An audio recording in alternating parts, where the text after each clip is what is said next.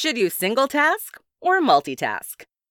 In this tutorial, I'm going to teach you about whether you should single task or multitask. Many people claim that they're good multitaskers, but that is rarely true. Instead, most people are very poor multitaskers because our brains are only developed to handle one task at a time. As a result, most people are better single taskers. Still, you might be wondering if there is ever a time to multitask. The answer is nuanced. Let's jump into the question now. When you should multitask. Multitasking is theoretically when you handle multiple tasks or skills at once. According to most experts, however, there is no such thing as multitasking. We can only do one thing at once. As a result, most people are serial taskers, not multitaskers. Serial tasking is when you jump from task to task in a rapid order. So you might type part of a work email, switch to reading your phone, and then go back to the email. In this example, you did not do the tasks simultaneously, nor did you complete them at the same time. There are some times when we do multitask, however. For example, you may drive your car and sing along to a song at the same time. A more productive form of multitasking would be listening to an audiobook while driving.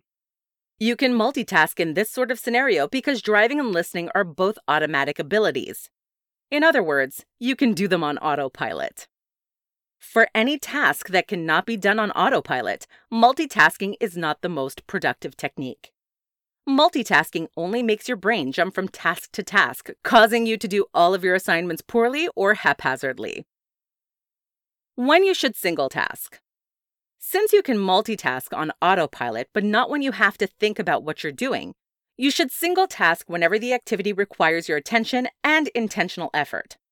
Single tasking during these times will allow you to be more productive and focused, as well as benefit your performance. Given that most activities we do require intention, you should be single tasking throughout most of your life.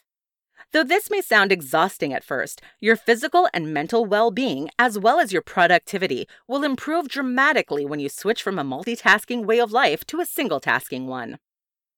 Let's take a closer look at single-tasking. Let's say you have multiple assignments coming up at work. Instead of trying to juggle all the tasks at once, take them one by one. Create a priority list to know which items you want to complete first.